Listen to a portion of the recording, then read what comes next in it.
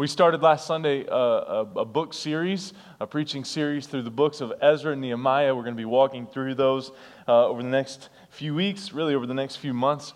So I invite you to turn with me to the book of Ezra, right after, it's right in the Old Testament there, Chronicles, Kings, and all those places.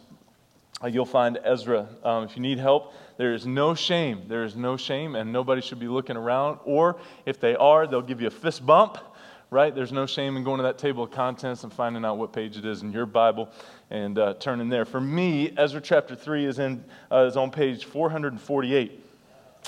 That is probably not helpful to you, but if it is, chances are we have a similar Bible. Ezra chapter 3, this chapter is really broken into two sections, but what I want to get you thinking about this morning is this. Have you ever wanted to just start over? Right, let me see some hands. How many of you have just wanted to start over? All right, and maybe start over in a relationship, right? Maybe start over in a job. Maybe you're coming in here this morning, I would just like to start this Sunday over. Amen? Anybody? Okay, I might be in that camp, right? Or a football season. I'm sure the Patriots are kind of saying today, man, we'd love to have last Sunday back, right? Anybody? Okay, awesome. But no matter what, right? We are all familiar with the idea of kind of starting over, starting fresh, or as one commentary put it this week, starting anew, right? Starting anew. And I love, and we see it all throughout Scripture, right? That God is a God of second chances, right? Third chances, fourth chances, forgiving 70 times 7, right? We see this all throughout Scripture. The life of Jonah, we see it all throughout Scripture. In the life of Moses and the Israelites, we see it all throughout Scripture. And Peter, right? All throughout Scripture with the life of Paul, who was persecuting Christians. We see it time and time and time again that God is a God of second chances. And many of us love, and I know I've talked about this before, it's been a while, but many of us love a comeback story, right? A comeback story. We love the movies with the happy endings where, the team loses in the first part of the movie, or Rocky gets beat in the first part of the movie, and then he trains, and you see the training montage of like 4.5 minutes, and all of a sudden he becomes the best fighter in the world, the Italian Stallion again, and he takes him out, right, towards the end of the movie. And Adrian, right? I mean, we love a comeback story. And the reality is, in the life of Christ, in our spiritual lives, the beauty of our spiritual lives is each and every one of us is a comeback story. Come on now. Come on, y'all going to have to get a little bit more excited about that, right? Okay, because it's Sunday, okay, and I like responsiveness because it equals you're not sleeping. Okay? Some of you are already there. Okay. All right. But we like a comeback story, and the truth of the matter is, and the reason I think we like a comeback story is it gives us hope. Because we're all a comeback story.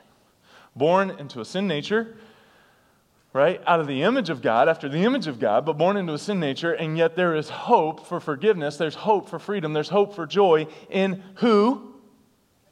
Jesus. Good job, pat yourselves on the back. You've learned something.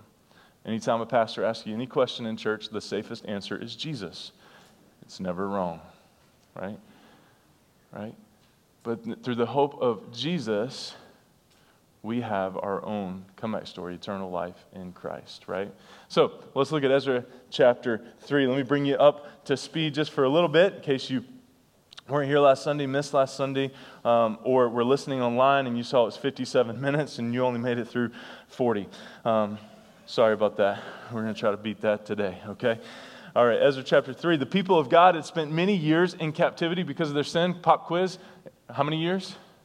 70. Awesome. I heard somebody say it with a little bit of excitement. Okay? The people of God had spent 70 years in captivity because of their sin, but yet God had promised them and given them the hope that they were going to come back to the promised land, that they were going to rebuild the temple. And King Cyrus, under the direction of the Lord, offered to send people back to Jerusalem to rebuild the temple. Now, I want you to notice a couple things and highlight a couple things that we talked about last Sunday. Is that all right? Good. Thank you. God used an ungodly king to restore his people. Now, that's huge. That's huge for us, right? Because you've probably heard me talk about this, that the church is the only army that shoots his wounded, right? We are quick to judge people of God, men of God, women of God, and decide in our own infinite wisdom and knowledge how righteous and effective they are. It just got tense. But here's what we got to remember, church. God is so powerful that he can use anything or anyone. And here, he uses an ungodly king in Cyrus to bring the people back from captivity and get them back to work on building the house of God. And so here's something that we need to take away. God can use anyone, even if I don't think so. Okay, that was free. All right, second thing that I want to remind you of is that God even put him to do the work and pay for it. God even put in him to do the work and to pay for it. God gave him everything he needed to accomplish the task in front of him. And that's the church of today, right? Well, every time I go to Johnny and Friends and speak to all the missionaries, right? And they're all sitting there intimidated, especially if this is their first time, right? Serving families affected by disability can be pretty intimidating, right? And especially when you're giving your life and your whole week and your whole time. And one of the things I always make sure that I say to the group of people that are there to volunteer is that God has given you everything you need to do what he's asked you to do this week. God has given you everything that you need. So, church, God has given you everything that you need to accomplish the mountain that's in front of you. To take it. God is giving, and that's not prosperity gospel, that's promise of God. That's something you may need to preach to yourself a little bit more often. That God has equipped me with everything that I need. Whether I feel like it or not, whether I believe it or not, God has equipped me with every tool that I need to accomplish what he's put in front of me. And so God used this ungodly King Cyrus and gave him everything that he needed to accomplish what was in front of him. People, money, resources, everything. And he raised up people to do the work. Now, I love that. I love that. God raised up people to do the work. Have you ever gone to somebody and said, you know, hey, I've got this great idea, right? In fact, I was listening to a sermon on Friday that was talking about how we love to go to God with these great ideas that we have, right? And ask him to bless them. You see where I'm going with this? Instead of getting in your prayer closet and saying, God, what do you want me to do? Come on. We haven't even gotten into the good stuff yet. And I feel like I'm already preaching. Okay? Right? But God raised people up to do the work. It wasn't King Cyrus going and calling these people saying, hey, the time is now. And the people looking back, okay, King Cyrus, let us know when you've got it built and we'll come back, we'll worship with you. He raised up people to do the work of ministry that God had ordained for the people to do. You got that? The work was a work of God, and it was to be done in unity. And when God has a work to do, he has a specific job for every person. We saw in chapter 1 and chapter 2, if you read it, okay, that God gave builders, givers, artists, ministers, leaders, and even singers had a job to do in rebuilding the temple. We're going to see more about that today. So, let's read. Ezra chapter 3, starting in verse 1. When the 7th month came, and the children of Israel were in the towns, the people gathered as one man to Jerusalem. Now, what does that mean? They were unified. They gathered as one. One purpose, one mission, one task at hand. That reminds us of New Testament, right? There's one church, one God, one Father, one of all, right? You remember that? Okay? And so they gathered as one to Jerusalem. Then arose Jeshua, the son of Jozadak, with his fellow priest, and Zerubbabel. There's that name again. Love that one. Zerubbabel, the son of Shealtiel, with his kinsmen, and they built the altar of God, of the God of Israel. Okay, we're going to come back to that in just a minute. To offer burnt offerings on it, as it is written in the law of Moses, the man of God. They set the altar in its place, for fear was on them because of the peoples of the lands. And they offered burnt offerings on it to the Lord, burnt offerings morning and evening, and they kept the Feast of Booths, as it is written, and offered the daily burnt offerings by number, according to the rule, as each day required. And after that, the regular burnt offerings, the offerings at the new moon, and at all the appointed feasts of the Lord, and the offerings of everyone who made a free will offering to the Lord. And y'all think us taking one offering a Sunday is bad. Not the same thing, Pastor. I know, we're going to talk about that in just a minute. Verse 6, from the first day of the 7th month, they began to offer burnt offerings to the Lord, but the foundation of the temple of the Lord was not yet laid. Underline that, star that. That's super important for what we're going to talk about today. Verse 7, so they gave money to the masons and the carpenters, and food and drink and oil to the Sidonians and the Tyrians, to bring cedar trees from Lebanon to the sea to Joppa, according to the grant that they had from Cyrus, king of Persia. So they had a grant writer, and they wrote this grant to the king, and okay. All right. So I want you to notice a couple things here, right? First of all, let's deal with all the offerings, okay? Now, difference in the Old Testament and New Testament. Anybody tell me? Jesus, good job, man. Whew, awesome, okay? Jesus, right? What's the significance about Jesus as we look at the altar in the Old Testament, and we don't really see that in the New Testament, okay? The difference is this. In the Old Testament, they followed the cloud by day and the fire by night. That was the presence of God. In the Old Testament, they had these things called high priests. What was their significance? That they would go to God on behalf of people. Right? And that there were certain times that they believed that God would hear prayers, that God would answer promises. And so they started these festivals, they started these offerings, they started all of these things morning and night, it says, because there were ceremonies to go through so that God could hear the prayers of the people and respond. Okay? Quick summary. All right? Fast forward, Jesus is born. Savior comes, Savior pays the debt of sin, Jesus pays the debt of sin, buried and resurrected 3 days later to live in us, giving us the presence of the Holy Spirit. John 14:15, the Helper is coming. The significance of that is we no longer have to go to a high priest to go to God on our behalf. We no longer have to do all of these ceremonies and these foot washings and all of these things to be ceremonially clean before we go to the presence of God. Why? Because if you're a believer in Christ Jesus this morning, if you're a Christian, you have the presence of God living inside of you. Isn't that awesome? That's something to celebrate. And so I did a message a few years ago on the Holy Spirit. And I talked about how many of us can't wait to get to heaven, right? We want to have some conversations with people. Like some of you want to talk to David. Some of you can't wait to talk, Solomon. Some of you want to talk to Paul, right? I can't wait to find Peter, right? I want to sit with that dude and talk about what was it like for Jesus to make you breakfast post-resurrection when you went back to fishing.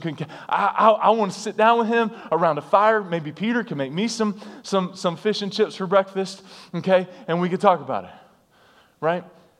But the reality is, I believe those men and women, Mary, Martha, Old Testament folks, Jonah, right? They're going to come running to you and say, what was it like to have the presence of God living inside of you each and every day? Woo! I mean, we talked about it last Sunday. Is anything impossible for God? Yes. Do we live like it? Not always. Thank you for your honesty. Right? Same thing. We have the presence of God living inside. We have access. The same power that raised Jesus from the grave lives in you. That's the significance here. And so these folks were going through all of these offerings and all of these things. But I want you to notice, second thing I want to point out from this passage, these first 7 verses, is this. What they build first. The altar. The altar. I mean, it says there clearly, I think it's verse 6. It says there clearly, verse 6, but the foundation of the temple of the Lord was not yet laid. And they built the altar. Why? Obviously, 2 reasons. Obviously, they wanted to build the house. They wanted to build the temple around the presence of God. They wanted they wanted God to be at the center of the house. They wanted the focus, they wanted all the attention on the altar. Secondly, they were fearful. I mean, it says right there. And again, I mean, coming out of 70 years of captivity after living in sin, they're going to get this thing right second time around. We're going to center on God. We're going to make sure that He is the focus because we don't want to go back to where we come from. And so not only that, but they believed that if they made a place for the presence of God, first, that He would take care of them. Because no doubt, and we're going to talk about this more in just a couple minutes as we keep reading, no doubt they had to anticipate opposition. They had to anticipate opposition. Now, can I make a free correlation for you this morning? I think this is awesome. Some of you remember, and some of you have asked me questions, because we announced, I think back in May or June, that we were going to start Ezra Nehemiah in July. Anybody remember that? Some of you confused as to why we went to Acts for so many weeks and thought Pastor was just avoiding Ezra Nehemiah. Fair enough. Not the case, but fair enough.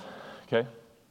I think it's amazing because here we're talking about them laying the foundation. That's what verses 8 through the end of the chapter is all about. And you know what's happening on Thursday? We're pouring a foundation. It's almost like God's in control of what's going on here. Right? I mean, I couldn't have lined this up. I'm not that good.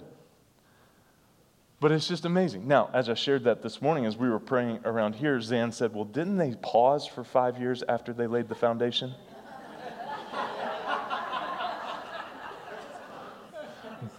We're going to talk about that next week in Ezra chapter 4. But, okay, every illustration breaks down somewhere, doesn't it? But I just thought that was pretty cool. Let's keep reading. Verse 8. Now, in the second year, after the coming to the house of God at Jerusalem, in the second month, Zerubbabel, the son of Shealtiel, and Jeshua, the son of Jozadak, made a beginning. Together with the rest of their kinsmen, the priests and the Levites and all who had come to Jerusalem from the captivity, they appointed the Levites from 20 years old and upward to supervise the work of the house of the Lord. And Jeshua, with his sons and his brothers, and Kadmiel and his sons, the sons of Judah, together supervised the workmen in the house of God, along with the sons of Henadad and the Levites, their sons and brothers. Verse 10. And when the builders laid the foundation of the temple of the Lord, the priests in their vestments came forward with trumpets, and the Levites, the son of Asaph, with cymbals to praise the Lord according to the directions of David, king of Israel. Now, that gives me encouragement as a drummer. Because sometimes it's hard to play drums in church, right? Because many believe the devil's in the drums. But they had cymbals back in Ezra, okay? Hopefully that encourages more people than just the drummers in the room. But it wasn't just it was something that they were celebrating. Look, even further at verse 11. And they sang responsively, praising and giving thanks to the Lord, for He is good, for His steadfast love endures forever toward Israel. And all the people shouted with a great shout when they praised the Lord, because the foundation of the house of the Lord was laid. Wouldn't that be something if we all showed up Thursday afternoon when they're pouring the foundation over at 26 Cressy Road in the building that we're building, and we just started shouting? Right? We just started shouting, and these people are like, whoo, what kind of people are these? Well, I'll be over there. Y'all want to shout? Let's shout. It's biblical. But many of the priests and Levites and heads of fathers' houses, old men, this is so significant, church. Whew, this is so good. Old men who had seen the first house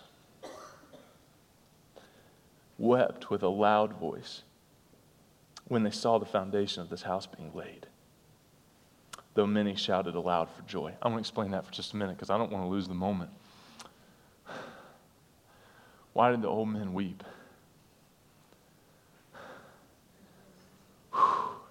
They had seen the first house. They had lived 70 years of captivity, waiting for this moment when God was going to rebuild the house. And they were overjoyed that they wept. You think about that. You think about that. You think about that. The reminder of what was and the anticipation of what's to come for these people overflowed in them that they wept. It wasn't that they were sorrowful. It's just that people sometimes respond differently with the same emotion, but it expresses itself differently, right? You've seen that. We've seen that. Some were filled with joy. Some wept because of what they had seen before. What a beautiful picture. And then verse 13. So that the people could not distinguish the sound of the joyful shout from the sound of the people's weeping. For the people shouted with a great shout, and the sound was heard far away. There was unity here in the people of Israel coming back from captivity with anticipation to build the house. Beginning with the altar, and then as the foundation was laid, the sound of shouting was so loud it could be heard from far away.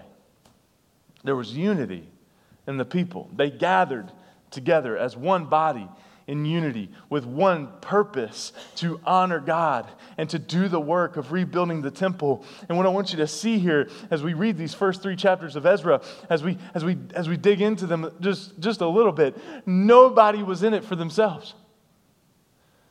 It says they were all united in the purpose of rebuilding the house in obedience to the Lord.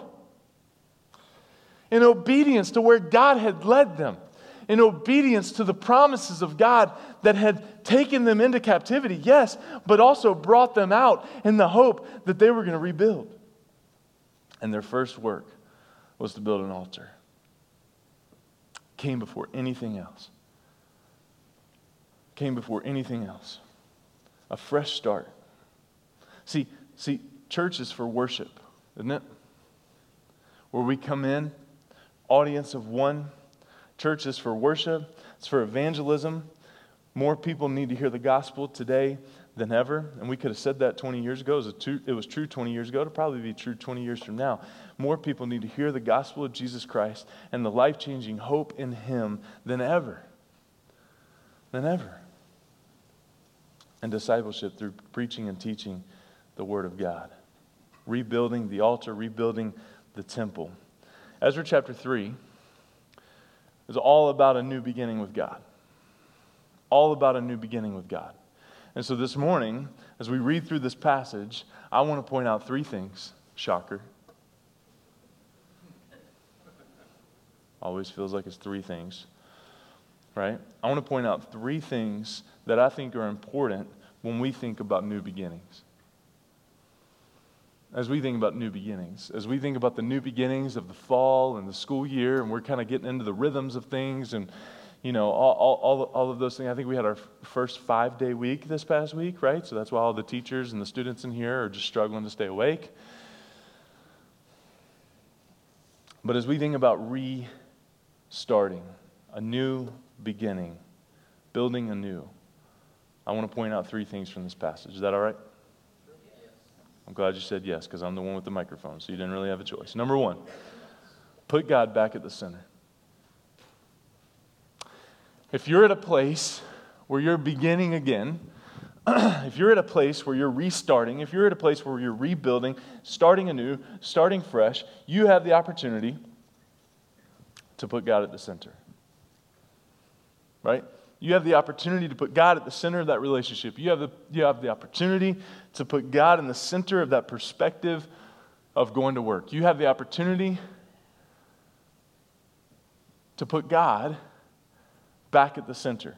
Now, think about this. When we decide on a new beginning with God, others are affected and inspired by what we're doing.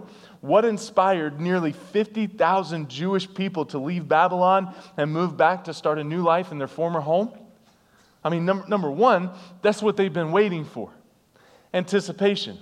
But there also had to be a buzz. I mean, 42,360 people returned. Almost, like I said, almost 50,000. The 50,000 was probably pastor. Anyway, 7,337 servants, 2,000. Can you imagine this? I mean, I've heard a choir of maybe 100, 120, but 2,000 of them were singers.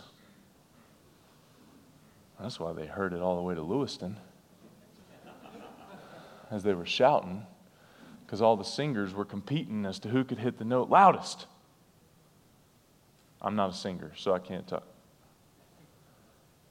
Right? 2,000 singers. And the nation of Israel was about as spiritually low as you can get. New beginnings, a fresh start was needed, and God had been calling them. God had been calling them. And so Cyrus, again, issues the decree permitting the Jews to return the land, and it began with restoring worship, putting God back at the center where he belonged. They wanted to build everything, like we talked about, around the presence of God. Secondly, look at verse 3. They set the altar in its place, for fear was on them because of the peoples of the lands. The second thing, as we think about beginning again, as we think about new beginnings, it's the thing that keeps many of us from continuing, is we've got to expect opposition.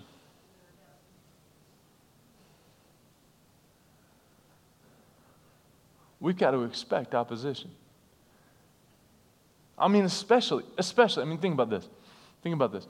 Especially if it is God's will for your life. Right? Because sometimes God is going to call you to do things that don't really make sense. That don't really add up. I mean, God's going to call you to forgive that person that has wronged you royally. And there are going to be people in your life saying, you don't need to do that. You don't need to do that. God is going to call you to invest in something, a mission or some type of project, or maybe a building project that's happening right now. God's going to, right? And other people are going to be like, what are you doing?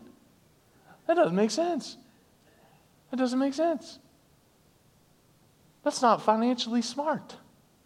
God's going to call you to go on the mission field and to do this thing.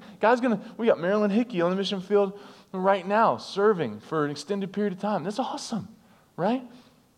And I'm sure there were people that were like, are you sure you want to do that? Are you sure you want to go sleep on the floor for 3 months? Are you sure you want to eat rice every meal for the next 12 weeks? Like, I mean, Marilyn, think about this. At least take some protein bar, right? I mean, like, right?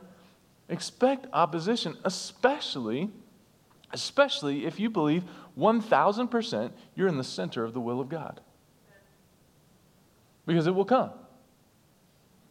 It will come. Your best friend won't come help you move. You'll get told to clean out your office 2 weeks before you were intended to. by, again, said best friend. And you're in the center of the will of God, and you're sitting around thinking, why aren't people celebrating this thing that God has called me to do? And they're just blacklisting me for what I believe I'm called to do by the will of God. Let me tell you something. You're not alone. You're not alone. Expect opposition. Expect opposition. Ezra expected opposition. Nehemiah had experienced opposition when he built the wall. But Scripture says, despite the fear of the peoples around them. Romans chapter 7, verse 15, Paul says, I don't really understand myself, for I want to do what is right, but I don't do it, for I am not practicing what I would like to do, but I am doing the very thing I hate. Sometimes opposition comes from our very own heart. But there's opposition from inside and outside of ourselves. It's inevitable. And the temptation to give up, it's real. Not to follow your own new resolve, and the word here is to press on in the things of God. No matter the fear, no matter the risk, if God is in it, expect opposition and keep going. I believe it's in Nehemiah, so we'll get to it in a couple months, which means you'll forget it by then, so I can tell it to you now too.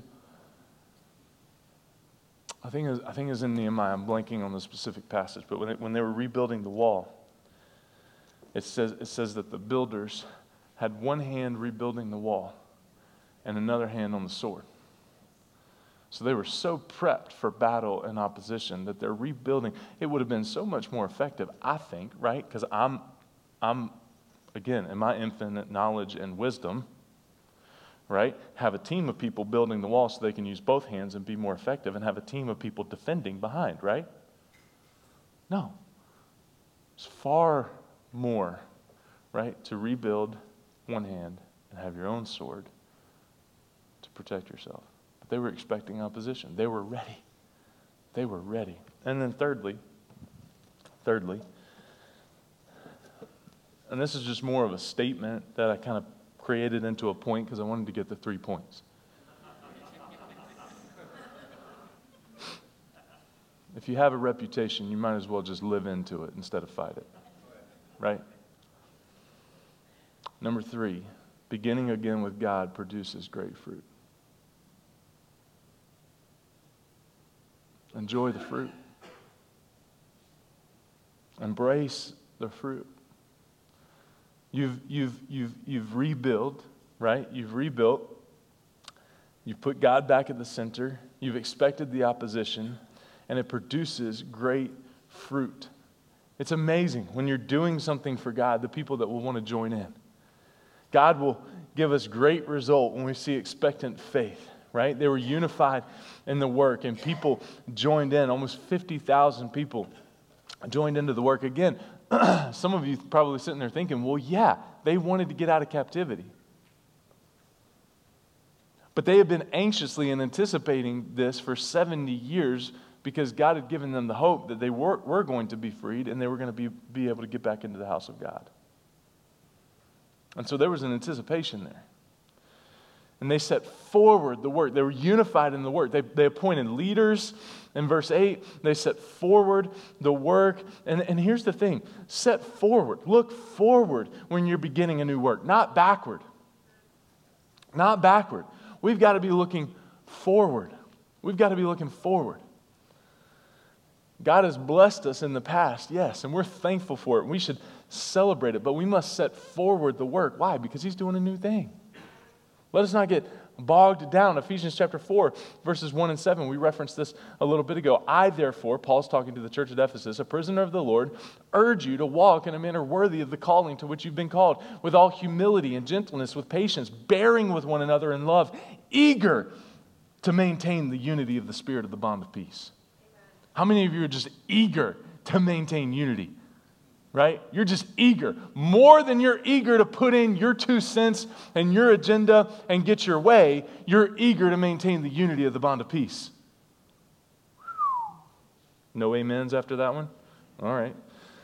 Verse 4, there's one body, again in Ephesians 4, if you want to write that down, go check it out later for yourself. One body, one spirit, just as you were called to the one hope that belongs to your call, one Lord, one faith, one baptism, one God and Father of all, who is over all and through all and in all. But grace was given to each of us according to the measure of Christ's gift. See, I love it. And I know y'all are thinking, oh, geez, man, pastor is just high on this new building and we're in the capital campaign, and so that's the purpose of all of these. No, I want you to begin anew in your spiritual relationship with God.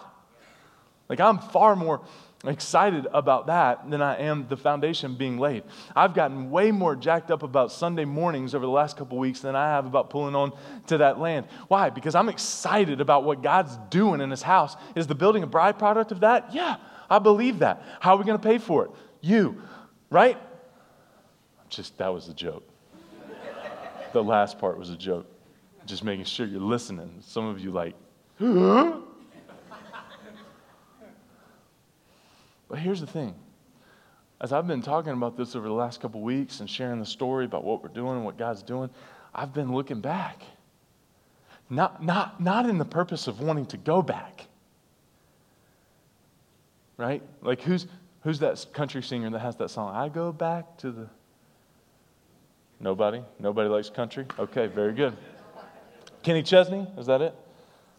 Is that what you said, Matt? Okay, very good. Thank you, Matt. Right, I go back. Not in the purpose of I want to go back and live it, because that's already been done. But what's God in the midst of doing right now as a result of what we learned, what we saw, what God did, who He brought around in that season, who He pruned that was really hard, but all part of His will and His purpose to get us to this very place so that we could be in His will and do what He's put in front of us to do for the glory of His name and the advance of His kingdom, because of the hope that He has given each and every one of us. Oh, man. And telling the story of how we've gotten to this day as Summit Church over the last couple weeks has given me more anticipation and hope for what is to come. Because sometimes you've got to go back to when you're called. I was spending time with somebody recently, and they said, it's a silly question. Let me explain. Let me just tell you the question he asked me, and then I'll explain why he asked it that way, right? But he said, tell me how you've lasted this long, right? Because January will be 12 years that I've been a pastor in Maine, right? In Maine. And he explained his question, right? He said, tell me how you've made it. Tell me how you've lasted this long in the graveyard of pastors. He's not from around here, okay? So be gracious, okay? But in the graveyard of pastors, and the average tenure for a pastor today is 18 months across the country. Okay, so 12 years, right? I'm beating the odds. Why? Because you're so gracious. Okay. Right? No, don't clap. That's not the point. Pastor Appreciation Month is next month, okay? You can clap then, okay? Once a year for a whole month. Okay.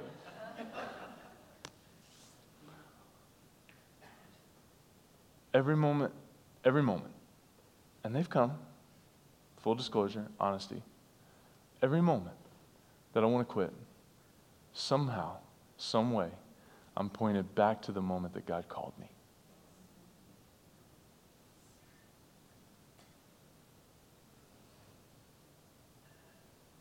Because it is clear that God wanted me here. I mean, there's people out there that would say, I ruined their church. There's people out there that would say, and they did.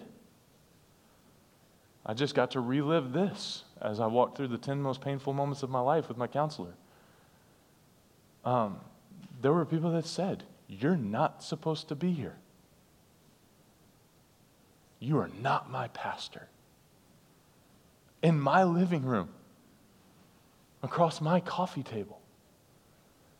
And in that moment, where I wanted to look back at him and say, I agree. Get me out of here. Do anything. It was the call in Orlando, Florida. It was the call in my garage. It was the email when I told God I need an email by midnight, and I got one at 11:56.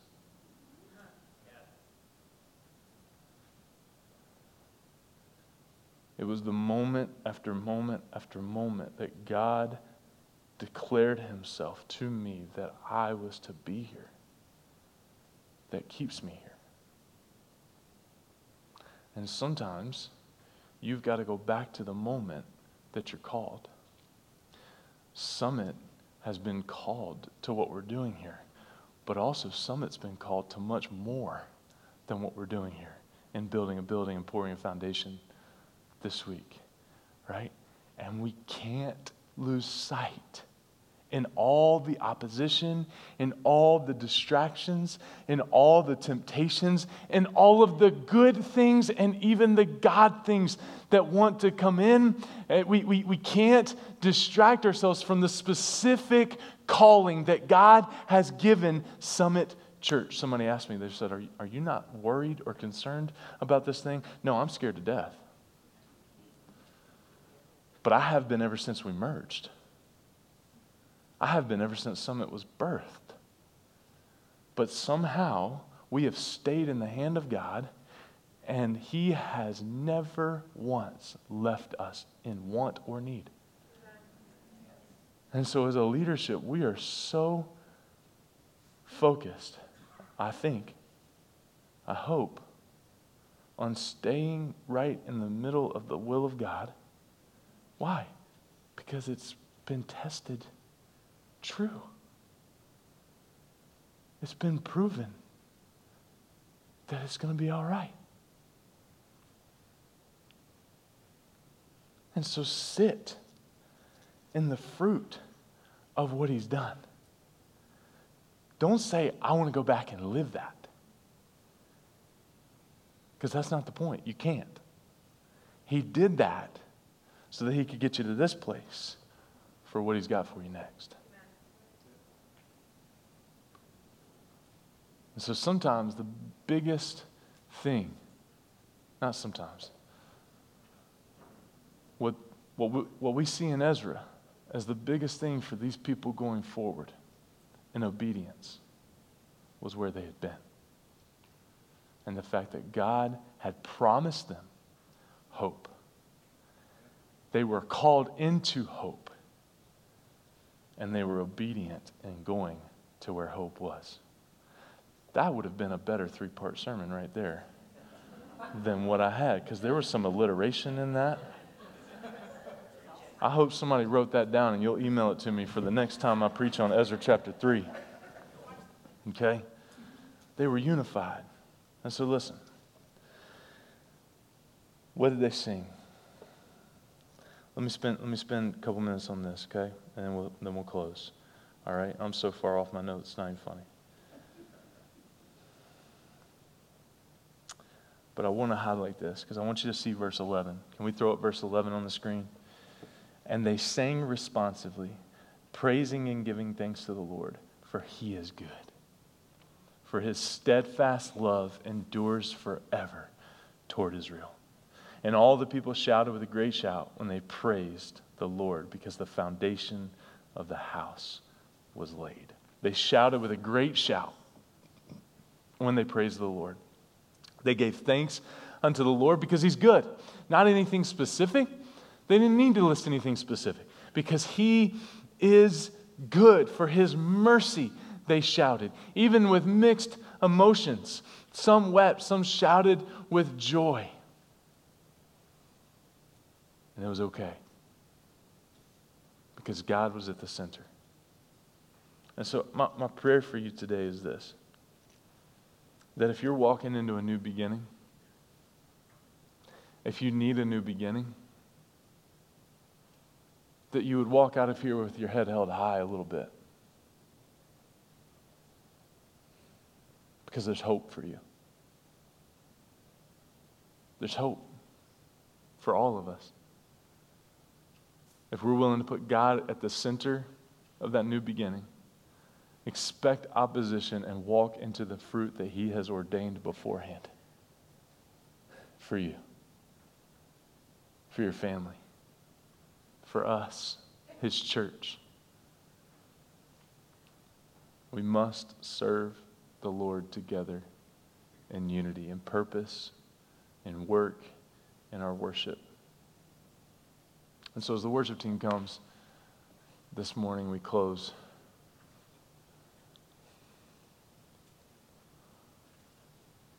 How do you need to start fresh? Where do you need to begin anew? Where do you need to clean the slate? Where do you need to go to somebody and say, you know what? I just need to start this thing over. Or this has ended and I just need to, I'm beginning from square one here. I'm rebuilding from nothing, from scratch. May you be encouraged today and have the hope that if you're a Christian in the room, you've got the power of Jesus living inside of you. And He's already promised victory. May not be victory in the way you think. That would be prosperity gospel. It may be victory in a different way. But He's won a victory for you, the victory for you. So it's going to be okay. It may hurt in the process of beginning anew. But it's going to be okay. You may go through some hardship in the process of beginning anew. It's going to be okay. Because the presence of the Lord is with you. Because we see the promise in Scripture when it comes to Jesus. That while we were yet sinners, okay, so what does that mean? While we were yet broken, while we were yet incomplete, while we were yet in need of a new beginning, while we were yet sinners, while we were yet separated from God, Jesus died for us. Why? Because He loves you. Because He loves you. So this morning, as we read about these Israelites going back, starting with the altar, seeing the foundation poured, and celebrating by shouting, a couple things. Number one, Thursday afternoon, let's go shout.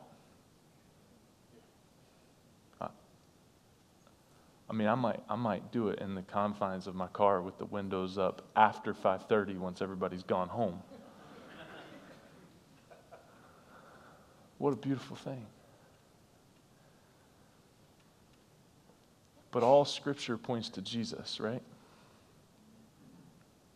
And so the hope here is that wherever you need to rebuild,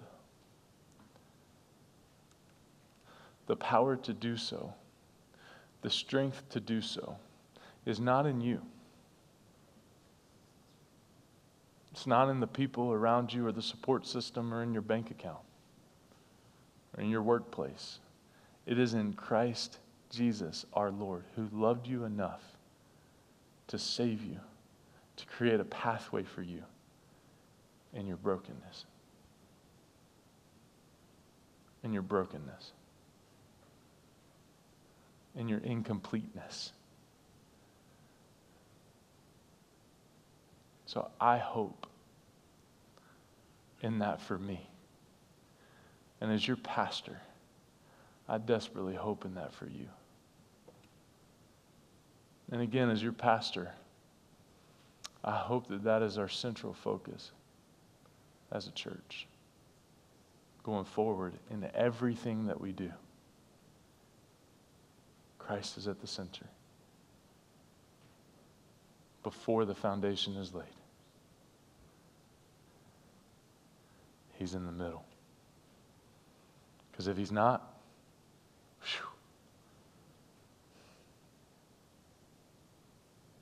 not worth it. So God, this morning,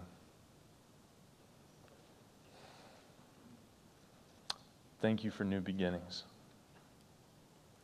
Thank you for new seasons. And God, I pray for each of us that we would appreciate a turning of a season. That we would appreciate a turning of a page.